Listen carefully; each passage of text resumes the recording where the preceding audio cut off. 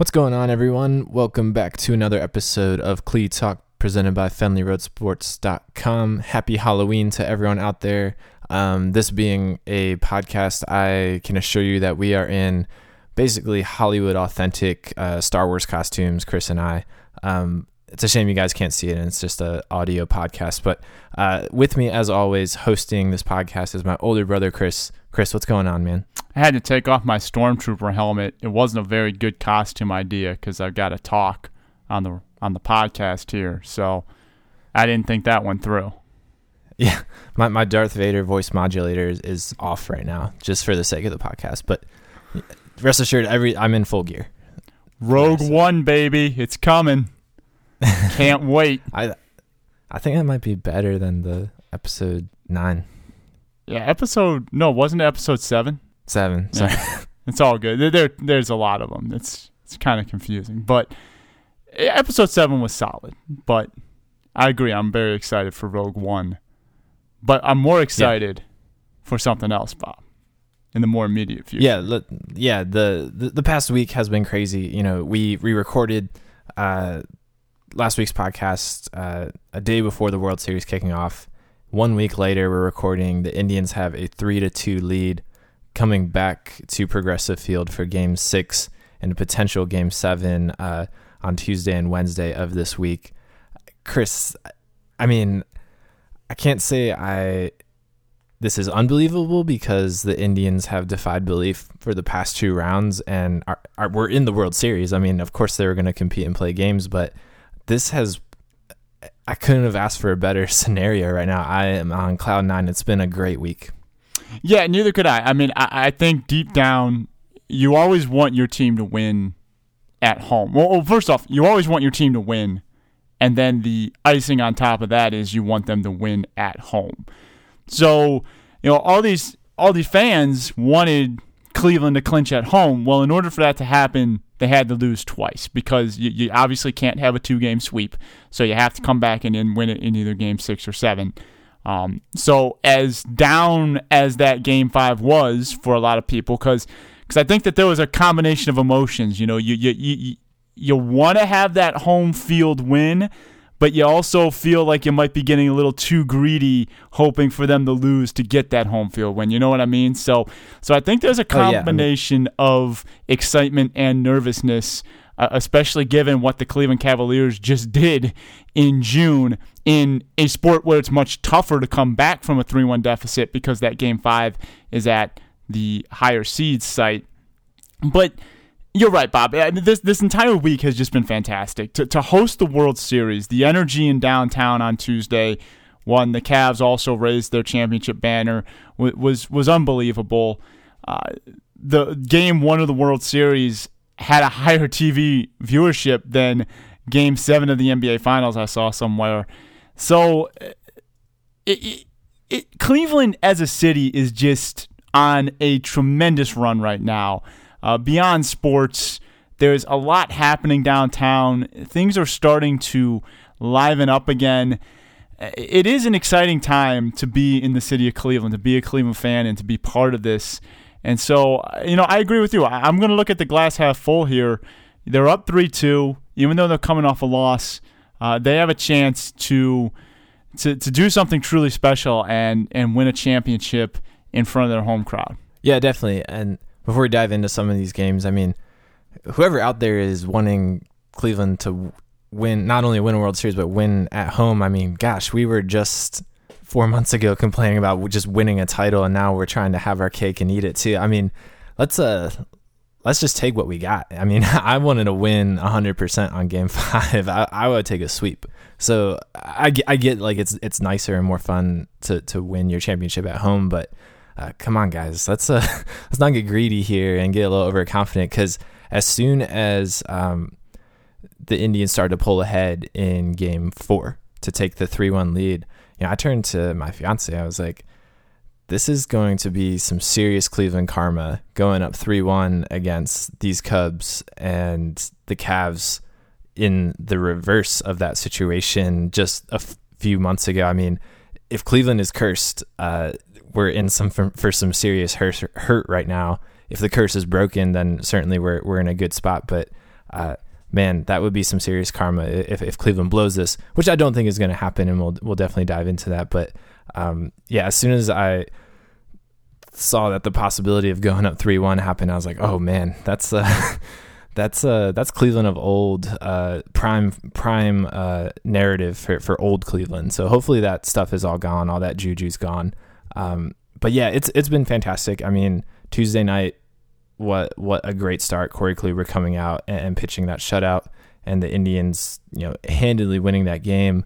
In between, the runs have been few and far between, save for that Game 4 explosion. The Tribe, is dealing with those tight margins again, walking the tightrope with their bullpen, get a lead, and just, throw your big guns out there and win, and don't give up any runs. But it's been really exciting and been really fantastic to watch so far. Did your heart skip like 7 beats when Mike Napoli botched that play in Game 3 with 2 outs in the bottom of the 9th? I think everyone's heart in Cleveland stopped beating for at least 5 seconds there, because it's not just the play. I mean, it's shades of '86, Bill Buckner, the Red Sox.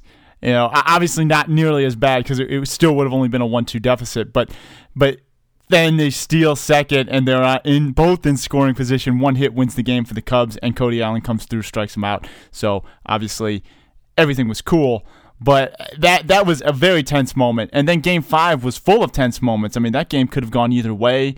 Really, the Tribe only had that one bad inning there where Bauer was a little shaky. But other than that, they played fine, and they offense certainly had multiple opportunities to tie the game, just like in Game 3 on the other side when the Cubs had multiple opportunities. So obviously, I mean, either team could be up 3-2 right now. I mean, there was a blowout in Game 4, blowout in Game 2, blowout in Game 1, but the Games 3 and 5 could have gone either way. And this series really has been overall quite entertaining and very, very competitive. Yeah, for sure. And even those, I mean, I wouldn't say like a 5-run margin of victory it is much of a blowout, but relative to a lot of the games the Tribe has been playing, that's a blowout. And those leads got elevated late in the game. Roberto Perez's late inning 3-run shot, Jason Kipnis hit the 3-run home run later in the game. So those games had lots of tense, tight moments. Not a lot of room for error. But Chris, this is a Cubs lineup that is just about first in every statistical category other than batting average. A Cubs rotation that is first in opposition batting average, ERA, quality starts. I mean, for the Tribe to go up against this juggernaut and to be up 3-2, I'm shocked. And even though the Tribe has defeated the Red Sox and the Blue Jays, and they're underdogs for both of those games, I mean, the Cubs were by far the best team in the MLB this year, have the most talent, one of the deepest teams, and the Indians are dictating this series. I think it's incredible. I'm not as shocked as you, Bob, to tell you the truth, because I do think that Cleveland needed to be up 3-2 in this position. I honestly would not like Cleveland's chances if it were the other way around. And obviously you can say that about any teams, but hear me out. I actually think the Cubs are better equipped to come back from this kind of a deficit than the Cleveland Indians because of their deep starting pitching. I mean, let's not forget Jake Arrieta, Kyle Hendricks are both Cy Young caliber pitchers that the Indians are going to have to beat one of them in order to finish thing off. Now, they did beat Hendricks earlier. Arrieta was phenomenal in Game 2, had a no-hitter deep into the game until Jason Kipnis broke it up and then broke up the shutout by scoring. So the point is, I think the Indians really needed to win 3 of the first 5, especially the 2 Kluber pitched, and then Tomlin got the off-Kluber game that the Indians desperately needed. Now it forces Chicago to beat Kluber.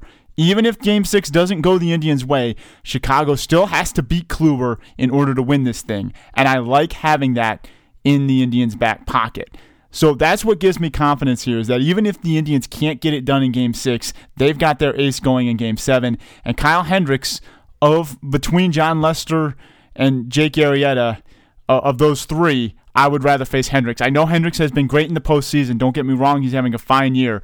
But to me, Arrieta and Lester are their two best pitchers. I said this last week, and I know Arrieta had struggled in the postseason up until Game 2, but in Game 2, he showed why I think he is one of the three best pitchers in baseball right now. If I'm handicapping this series, I think it's going to go Cubs win Game 6, but the Indians come back and win Game 7. I mean, if we're going in predictions, I'm sticking to my guns, man. I said Tribe in 6. They're coming home. It was Lester versus Bauer, and the Cubs were able to squeak by 3-2. Nothing about this series implies that the Cubs have any momentum or have changed anything, are able to do anything differently. I think the Tribe's gonna take it tomorrow on Tuesday night. I think that's gonna happen. Yeah, and I agree with you. I mean, the Cubs have 3 quality, top-notch arms. This is certainly going to be a tough series. Cubs certainly can take Game 6. ESPN's predicted Cy Young stat, which just compiles all the pitching stats and makes a predictor of who's going to win the Cy Young, has Arrieta, Hendricks, and Lester all in the top 10 in the National League. John Lester is was ranked number 2, I think. The highest of the 3, but yeah, 3 quality arms. They can certainly shut down this Indians team that has struggled at times for sure. But the Indians are definitely in a fine position, and I think Josh Tomlin has been clearly an unsung hero of the Indians. Kluber's getting a lot of attention. The entire bullpen now, not just Andrew Miller, is getting a lot of attention. But without Tomlin performing the way he has through all 3 rounds, I mean, the Indians would not be in this position at all. No, we said it going into the postseason that it can't just be Kluber in the bullpen. Between Bauer and Tomlin, one of them has to step up, and Tomlin has been that man. He has pitched outstanding every time he's been on the mound. He was outstanding on the road against Boston, closing out the Red Sox. He was outstanding in Game 2 against Toronto. He was outstanding in that Game 3 against Chicago, which turned into a shutout. Now, the bullpen helped a lot because he was pulled a little early. I think that was to keep his pitch count really low because he was coming back for a double start on short rest. So, yes, Josh Tomlin, I think, has been the ultimate X factor, more so than Andrew Miller, more so than Cody Allen, just because, in order to get to the bullpen, your starters have to be effective. You saw when Bauer started that bullpen isn't as much of a weapon when you're losing the game. And in order for that bullpen to be effective, you have to have another guy not named Kluber get that bridge to the pen. So Tomlin has stepped up, and Bob, I wouldn't be surprised if they won Game 6. I'm not saying that they have no chance at winning Game 6, but what I saw out of Arrieta in Game 2, I do think it's going to be very tough to beat him. I think that with Kluber on the mound in Game 7, I think they will win that game and ultimately win this thing in 7. But I certainly hope they win it in 6 because I don't think my heart could take a Game 7. Oh, yeah. Man, these baseball games are a slow burn on my heart, and I can just feel the years just tick off in my life as I sit and watch, a 3-hour baseball game. So, yeah, I don't know. Jake Arrieta, was throwing that no-hitter. It wasn't like anyone who carries a no-hitter that deep into the game is pitching really well, but I have faith, and I don't think Arrieta, he is a very talented pitcher, one of the best, has one of the best, most talent in the game, but I think that he has struggled with consistency this year, and so that might bode well that he got the no-hitter out, or got that gem out early, and we might see a different Jake Arrieta on Tuesday night. So that just a slight correction, though.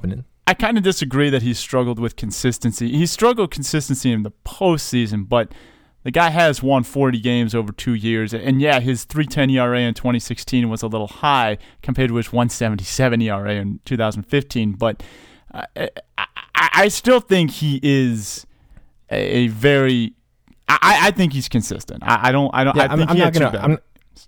not going to argue with you, but had an extremely low ERA for the first 2 months of the season, and if you remove April and May, I think his ERA is closer to 4 for the year. So, I mean, I get it. He's really good, and I'm not going to argue about it, but he's not as good as his name implies from last year.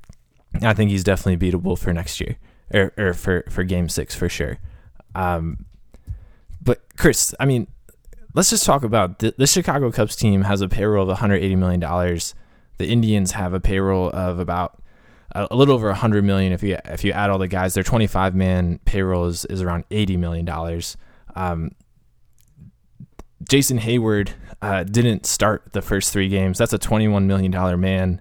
To get to $21 million on the Indians' payroll, you'd have to add up the top 3 earners in Kipnis, Napoli, and Santana to get to that amount of money.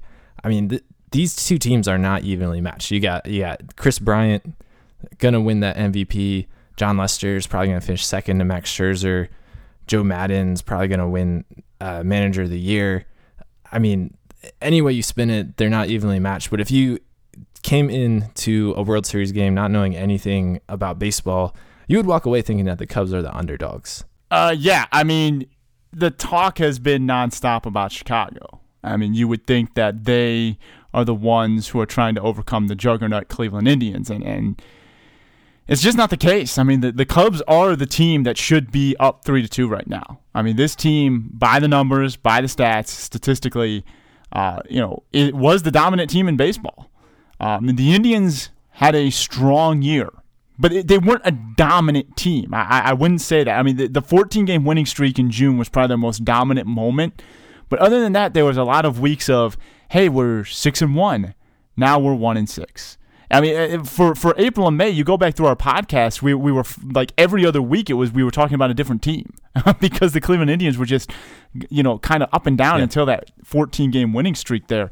But you're right, Bob. I mean, all the focus has been on the Cubs as far as, the talk has been concerned. And I don't like to point this finger because I as a fan who has a stake in the outcome, I think every fan base kind of feels this way when they get to this stage, that the announcers or the national coverage kind of disrespects them.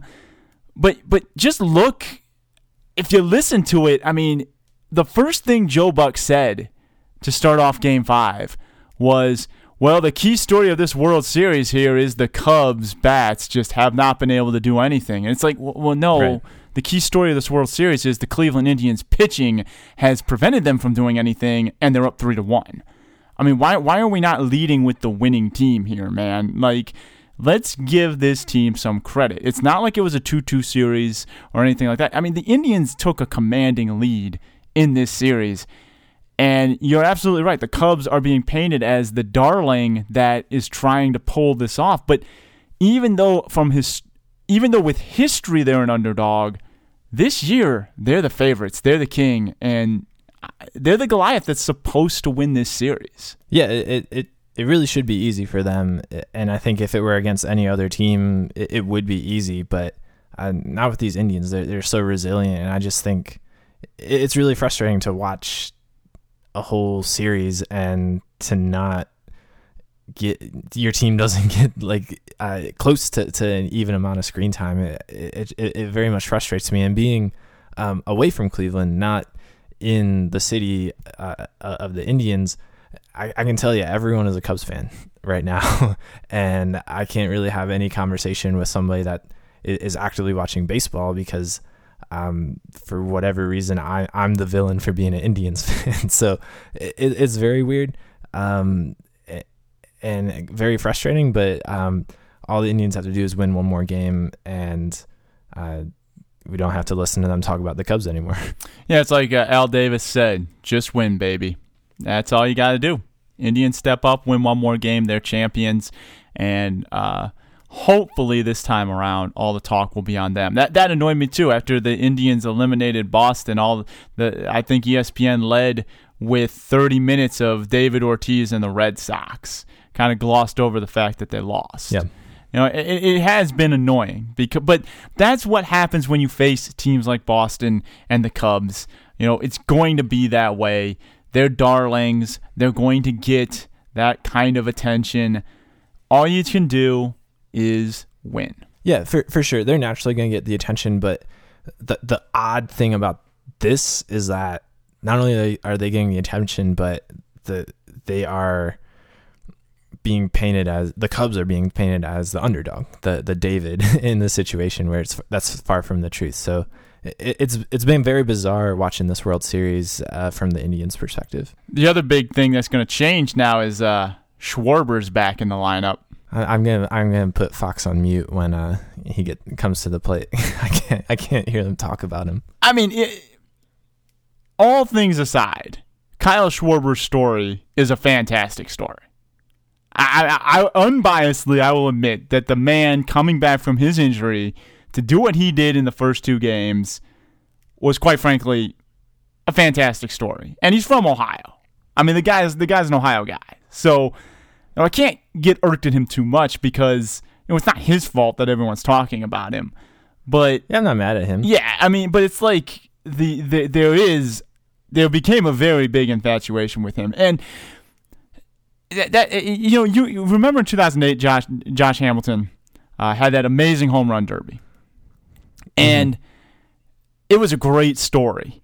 But in a matter of moments, it was beaten to death to the point that by the time it got to the final, I was cheering for the other guy just to get people to stop talking about him. And, and it stunk because his story was fantastic. I mean, obviously, he still ultimately went on to struggle with those demons of addiction later on in his career. But in that moment, all that he overcame to have that moment was fantastic, and it should have been a great story, but it just got beaten to death. And that's what's happening with Kyle Schwarber here. It's a great story, but it's just getting beaten to death. And I just think that, hopefully it doesn't get as much. I mean, it's going to get talked about a ton. Because now that he's back in the lineup, every time he comes up, it's just going to be a ton of talk. Yeah, I did find it peculiar that of the 3 games, he only got 1 at bat. I thought that we would for sure see him every night. And, I understand in that middle game, the Indians eventually pushed that lead out. So far, it's not really relevant to put him in. But in those games 5 and games 3, in game 5, I'm kind of surprised that he didn't get to see the plate and get to see some pitches. So it'll be interesting to see him back in the plate and that conversation to start again. Chris, who are looking like the locks for MVP if it goes one way or the other for you? The locks, I don't think there's a lock on the Indians side. I honestly don't know who would win if Cleveland won. I think the early favorites are Francisco Lindor or Corey Kluber, with probably the slight edge to Corey Kluber. If it goes 7 and Kluber pitches 3 wins, no doubt. Enough said. Nail in the coffin. He's winning it. Done deal. If the Indians win in 6 and Lindor has a big offensive game, that could swing the table that way as well. But I think for the Indians, it's between those two. Because as great as the bullpen has been, I do think that Corey Kluber has been better and more of a reason why the Indians are in their position than the bullpen. Not to take anything away from the bullpen. I'm not saying that at all. But if you're asking me to pick one, I would pick Corey Kluber.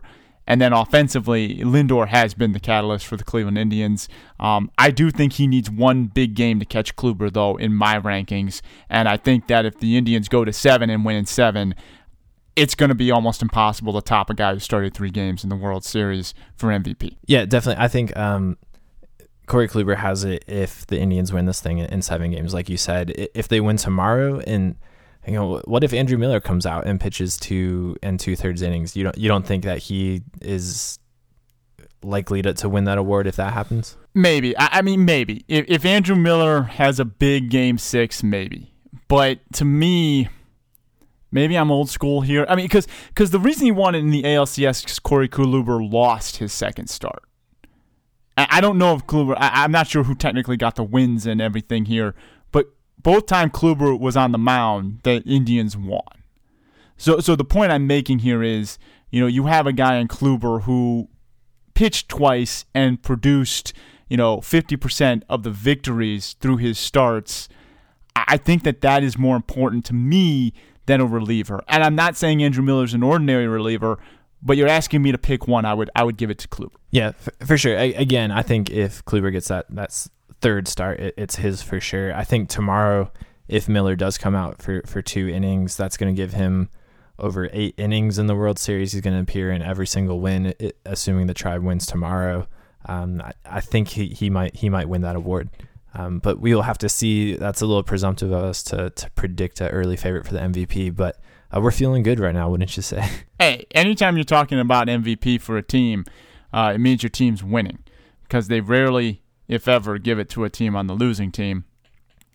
The Cubs, I think, I don't know who would win it on the Cubs. I don't think anyone has really distanced themselves.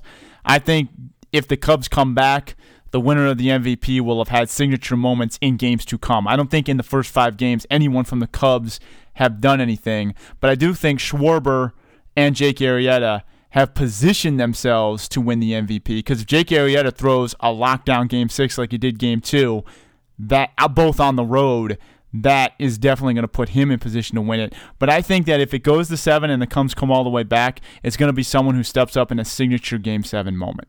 And I don't know who it would be. Yeah, that's a very good point. I think Schwarber can definitely make his case if they end up winning it, seeing as how he didn't appear in 2 of those in those losses in Chicago, or was irrelevant due to being the DH. And if he has a big Game 6 and 7, that's definitely the case. And then Arrieta, like you said, I think he, as of right now, you just kind of have to put him in front as the favorite because of the gem he threw in Game 2 and the position that he's in for Game 6. Yeah, I think those 2, and then any position player that wants to show up for the Cubs can definitely enter the ring of contention to be MVP, because as of right now, nobody in that lineup has really stepped up. Late breaking addition is Aroldis Chapman, who pitched 8 innings to close out Game 5, kind of like Andrew Miller for the Indians, kind of their super reliever. If he has, multiple innings in Game 6 and 7, that could also put his hat in the ring as well. But ultimately, it's hard to predict the Cubs because, like I've said before, nobody has stood out, and when you're not winning the series, it's hard to stand out. So I think if they were to come all the way back, the MVP moments are still to come for whoever would have win it from their team. Yeah, definitely. Well, we will certainly wrap up the World Series in next week's podcast. Hopefully it is some good news, and hopefully we will already be able to plan for that podcast at the end of tomorrow night. But moving on from World Series hopeful champion to 0-16 hopeful, the Cleveland Browns. Actually, we're not going to lead in with just how terribly the Browns played on Sunday night. We will get to that, but kind of some shocking news today, trading a compensatory 3rd-round draft pick to the New England Patriots for Pro Bowl linebacker Jamie Collins. I had to read that byline a couple times today because I was in shock that both parties were willing to make this move. For the Browns, it seems like a why not no-brainer. They have draft picks for days, but for the Patriots, trading away one of probably their best linebacker at a depleted position for them in the hunt for a Super Bowl, it was a head scratcher. Chris, what are you making of this move? Chalk this up to Lawyer Malloy, Chandler Jones, and the countless other head-scratching last-minute trades Bill Belichick has made over the course of his dominance of the NFL. So on the surface, it looks like the Browns got a pretty good deal. I want to know what's up here, because if this were any other team, I'd be like super excited. And it's not that I'm not super excited, because I think Jamie Collins is a really good linebacker and certainly someone the Browns could use, because my goodness, they're 0-8. That says it all. But they're trading with a team that's done this so many times. It just gives me pause, and it makes me think, what's up here? But here's why I like the trade. Instead of signing Jamie Collins to an exorbitant deal in the offseason and not having him in your system at all, the Browns give up a projected 3rd-round compensatory pick for an 8-game trial run on one of the best free agents on the market. If it works, the Browns have enough cap space to certainly make him a long-term part of this team, and that would be great because we could use someone with Jamie Collins' talent. If it doesn't work, they had an 8-game trial run to see it firsthand, and they can let him go and sign a big contract elsewhere. And guess what? They'll probably get a third-round compensatory pick in 2018. So all they've really done here is deferred compensation. If it works out, they've turned a third-round compensatory pick into Jamie Collins, which is awesome. And if it doesn't work out, they have just delayed their receiving that pick for essentially 1 year. Now, I know things could project differently, whatever. In all likelihood, that is how it will go down. I don't mind the move at all, because certainly they could use the talent boost. Certainly they could use a cornerstone piece to build around. And if it doesn't work out, all you're doing is delaying a draft pick by 1 year, essentially. Yeah, all very good points. The Browns still let's just assume that they have that number 1 pick. They're going to have 5 picks in the first 65 picks in the 2017 NFL draft. That's a pick. The Browns will be picking every 13 picks for the first 2 rounds and the start of the third. So they can make do with trading away at end of the third round pick to the Patriots. Interestingly, this is really the third deal the Browns have done with the Patriots in the last few months, trading away Barkevious Mingo, claiming Jonathan Cooper off of waivers from the Patriots, and now getting Jamie Collins from the Patriots. I don't know if they just have a good rapport or the Browns are just suckers for the Patriots right now. I'm assuming the latter just because of the Patriots' track record and the Browns' track record. But Jamie Collins is the best player on this Browns defense already. I mean, Joe Hayden is banged up and has been inconsistent this year.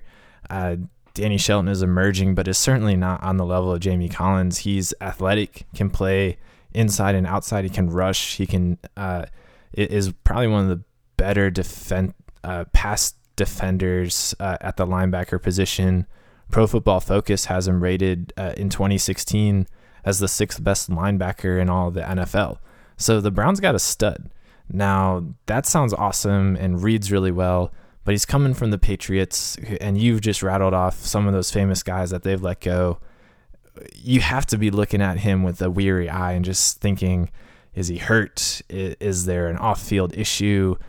Does he want a $20 million a year contract or something? I mean, there has to be something. I think we're all very skeptical, but if Jamie Collins is the Jamie Collins of the first half of this season, the Browns got a huge upgrade and could potentially have the cornerstone of their defense for the few years to come. They could potentially even franchise tag him next year to extend that window as well. Just a little trivia: the Jonathan Cooper that the Browns claimed from the Patriots, that was the player the Patriots got for Chandler Jones. They also got a 2nd-round pick, don't worry. But that's just kind of, one of those little circle of life kind of things.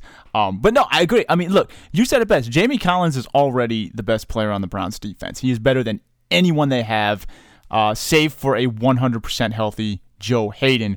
But we all know Joe Hayden is not 100%. He got hurt last year. It's still lingering. I'm not saying he's not healthy, but I don't think he was what he was before the injury just yet. So Jamie Collins is a must-have at a position that they need to address, that they've needed to address for a long time. Linebacker has been just as much of a haunting this team as the quarterback position. I mean, they have not been able to stop the run ever. They rarely get to the passer. This is a much-needed veteran to help this team develop. And if he sticks, and if he works out, now you've got all-pro talent with veteran experience that these young guys can look to and learn from. Because there are guys emerging. You mentioned Danny Shelton on this defense. They need someone who knows how to win, and the Patriots know how to win better than anyone over the last decade and a half or so.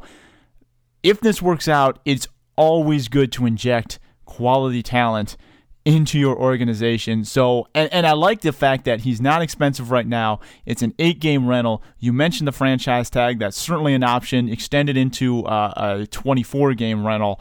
The fact of the matter is, I can only see upside for the Browns, and they didn't really give up really anything at all. Because if you can turn a comp pick into an all-pro linebacker like Jamie Collins, I don't think you're going to find that in the compensatory round.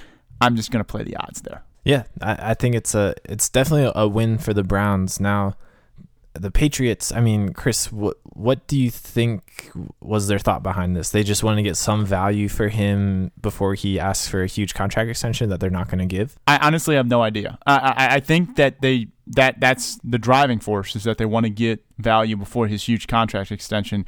I have been reading that he's been asking for Von Miller money behind the scenes. I don't know how much of those are 100% true, because a lot of times things get leaked, as we see with Kevin Love, by parties that have a stake in the outcome. Let's just say that. So I don't know how much of those reports are 100% true. I'm not questioning the reporter, questioning the source of the information.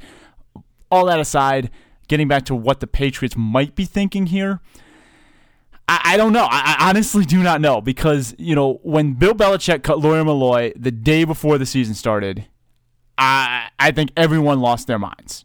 I mean, Lawyer Milloy was way more the heart and soul of the Patriots defense than Jamie Collins was.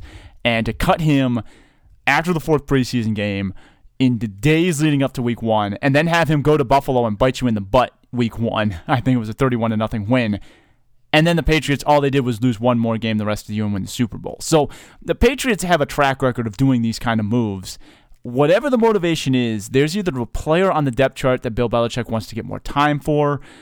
It's certainly the compensation before he signs a big contract is a big part of it, but it can't be the driving force, because if he signs that big contract, they're going to get a draft pick of about the same value in 2018. And if you're the Patriots, what's the difference when you're playing for a Super Bowl now? So whatever the reason is, it's not just a draft pick. There's something there. There's either a disconnect between him and the team, or there's somebody else on that depth chart that Bill Belichick wants to play more, and he figures, why not just get something for Jamie Collins now so I can free up space to play some of the guys I want to play.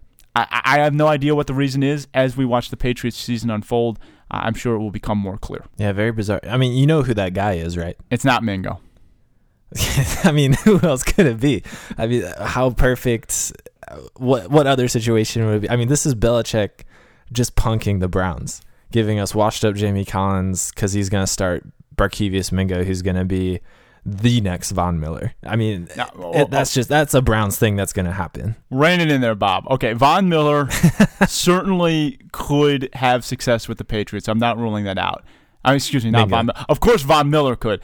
Barkevious Mingo certainly could have success with the Patriots, but I don't think, even in the best of best case scenarios, Barkevious Mingo will be Von Miller, even in the Patriots. I know. Yeah, I'm teasing. I don't rightfully believe that, but I mean that is a potential Browns move to happen.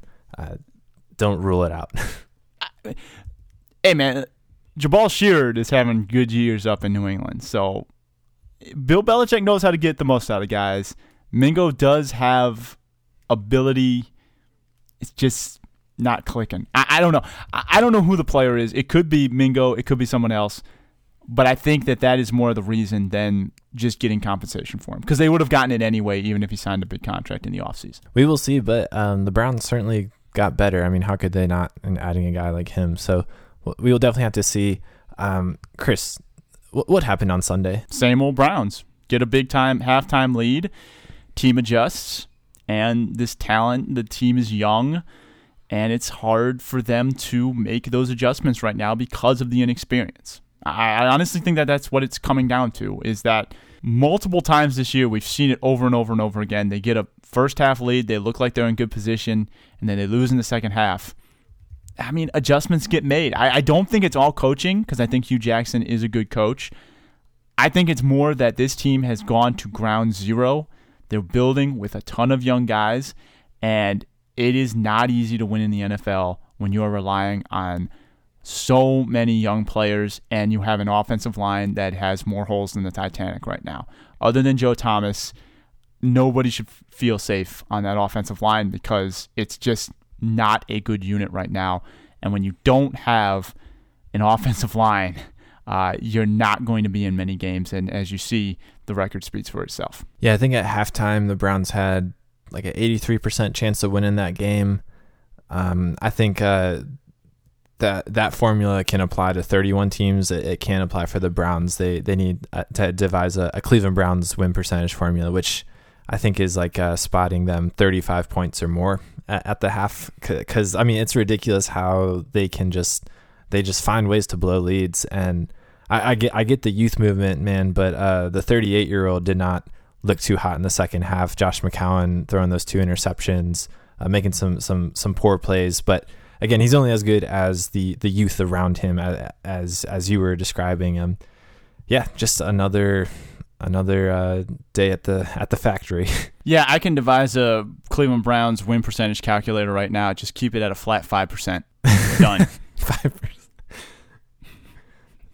Yeah. At any point in the game, just keep it at 5%. ESPN, come on, bring it on, man. Did them a solid. I think they had a 13-point lead at the half. I think if they had a 13-point lead with 2 minutes left, I'd give it to them. 5%. Even that, I don't know. That's less than 2 touchdowns. I actually wouldn't bet against that. Yeah, they just find ways to lose. Definitely a youth movement. Who stuck out? I mean, give us a bright spot from Sunday. I liked Josh McCown's first half. Now it's hard to say he stood out, but the offense definitely looked better with him back most of the game. 3 of the last 4 drives, not counting the drive that they got their garbage touchdown, though. McCown really had some bad throws. He overshot Terrell Pryor the 4th to last drive, which led to a Jets touchdown. That was a 3rd down play that led to a punt and a Jets touchdown. Then after that, the 2 back-to-back interceptions that really just iced it.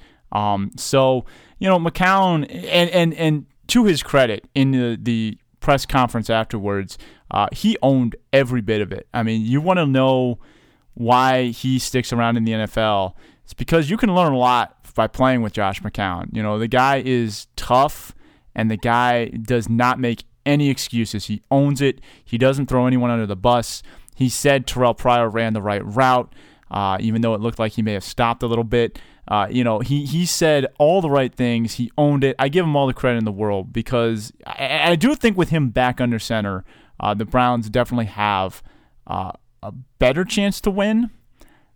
The long term, though, I don't know if I want to see him play the rest of the year if Cody Kessler's healthy. Yeah, I get that, and I think we're gonna have that debate on our Football Fridays between McCown and Kessler. But McCown certainly does look more capable right now of leading the offense, and has shown some flashes. I just think everything around him is crumbling, and he himself is not able to carry a team, let alone a team so devoid of talent and leadership in the Browns. So he definitely leaves it all out there, but we need more. We need a defense that can actually protect, guard against the pass and be competent against the run, and we don't have either of those. So we will continue to discuss the Browns every week, and we will preview their next matchup on our Football Fridays bonus podcast that we post every Friday. So please check that out.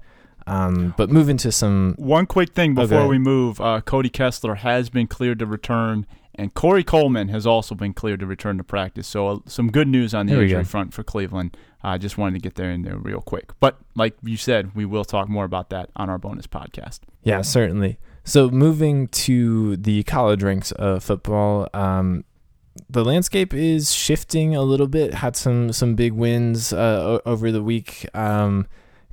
Getting an idea of who are the true playoff contenders. Let's lead with Ohio State, though. A competitive win against Northwestern. Granted, a very hot team in Northwestern, but still an unranked team.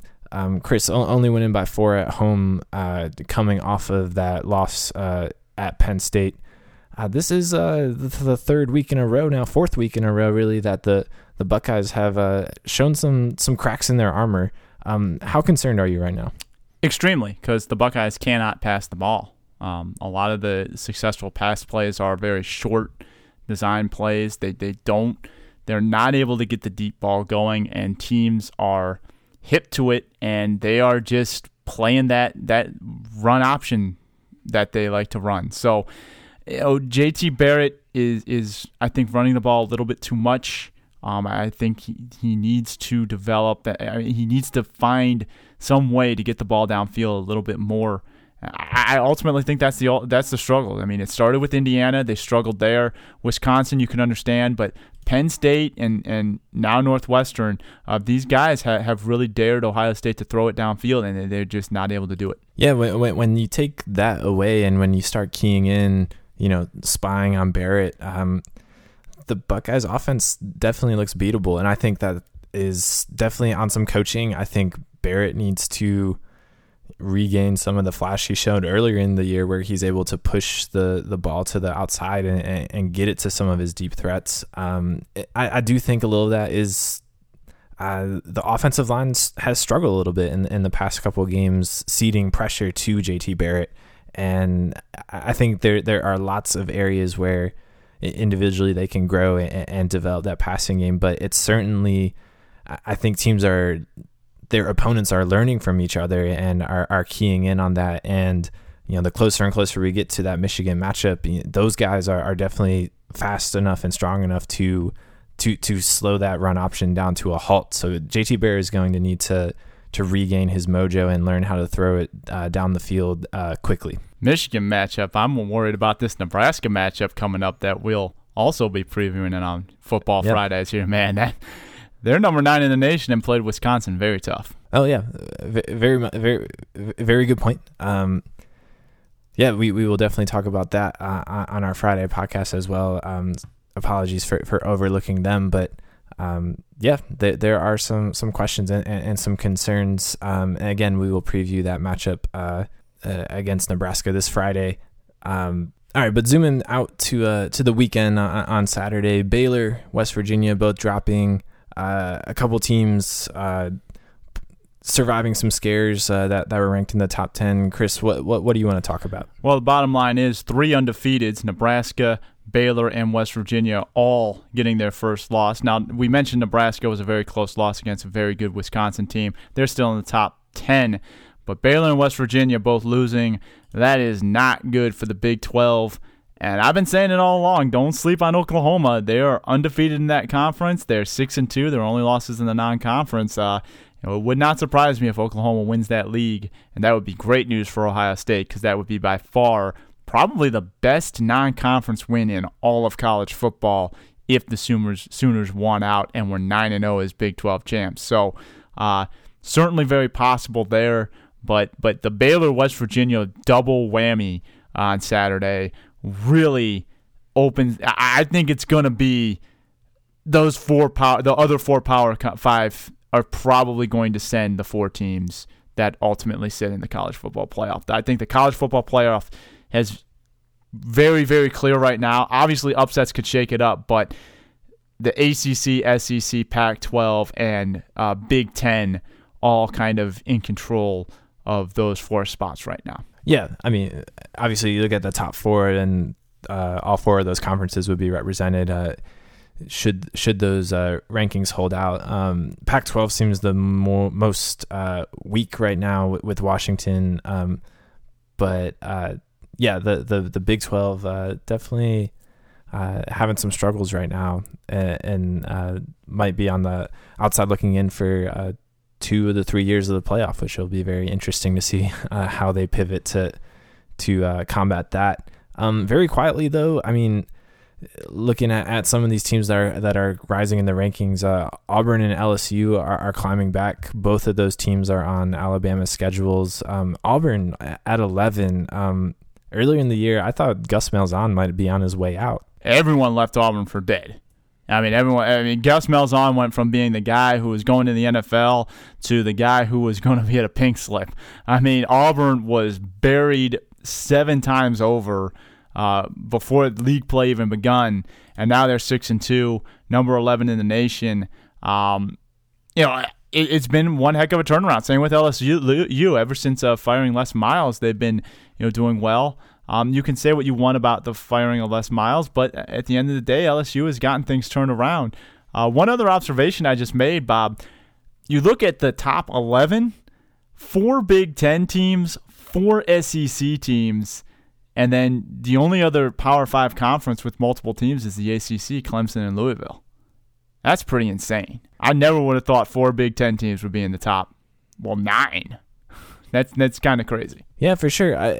Especially though Michigan State is unranked right now. You figured that maybe the Big Ten would have those 3 in the top in Michigan, Ohio State, and Michigan State. But Wisconsin and Nebraska have certainly been surprises and have been teams that have played well in some big games and are deserving of those rankings. So, yeah, it's been very interesting. I think it's pretty surprising that not only is Washington the 4th team, but that is the only Pac-12 team remotely in the top 10. I think you have to go all the way down to Utah to find the next one. Yeah, you got Utah, Colorado, and Washington State.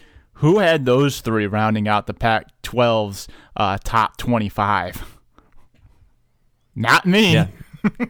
Yeah, no, there have been some teams that have fallen completely off the map. I mean, Tennessee losing to South Carolina this week. Jalen Hurd's going to transfer mid-season. Their season has just fallen completely apart. Stanford, Notre Dame, Michigan State, all these were top 10 teams all vying for a playoff spot, and they're all unranked right now. I think we both had Stanford in our playoffs, and I had Christian McCaffrey winning the Heisman in our preseason. So, yeah, sometimes you mess up, I guess. Oh, well, that is the nature of trying to predict college football for sure. Can't go wrong with a couple things in Alabama and Ohio State, but once you put your limb out for anybody else, you're probably going to be wrong. All right, well, moving on from college football, again, we will be previewing Ohio State versus Nebraska in our Football Fridays podcast this week. Let's just peek in on those Cleveland Cavs. 3 games in, they're 3-0. Opening the season well. I was really glad they were able to win in such a handed way against those Knicks, raising the championship banner, not spoiling that at all. Chris, just a quick thought on the 3-0 start by the Cavs. Yeah, I'm glad they won that opening game too, because it's like I don't like the New York Knicks, and then they transplanted like the 2 or 3 guys from the Chicago Bulls I really don't like onto that team, so it's like a zombie team of guys I really don't like. So I'm really glad that they didn't spoil the Cavs banner raising ceremony.